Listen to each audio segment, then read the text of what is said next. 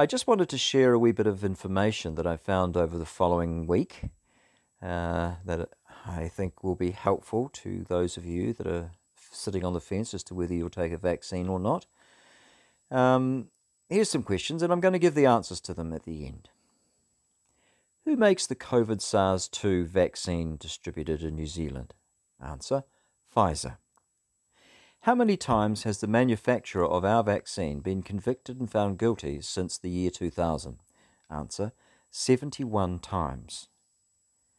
Name 2 of the crimes the company was convicted of. Answer, take your pick. But bribing officials and falsifying reports are the ones that you'll find when you go and have a look. As at the 1st of January 2021, which company holds the biggest medical fraud in US history? Answer, Pfizer. This is too easy, isn't it? Who approved the Pfizer vaccine in New Zealand? Answer, MedSafe. Which company designed the study collected data, analysed the data, and wrote the report that MedSafe relied upon when they granted provisional approval to a limited number of people in New Zealand?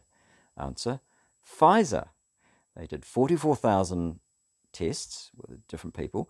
22,000 people were given the placebo, and so Pfizer is the answer. So they wrote the report. Wow.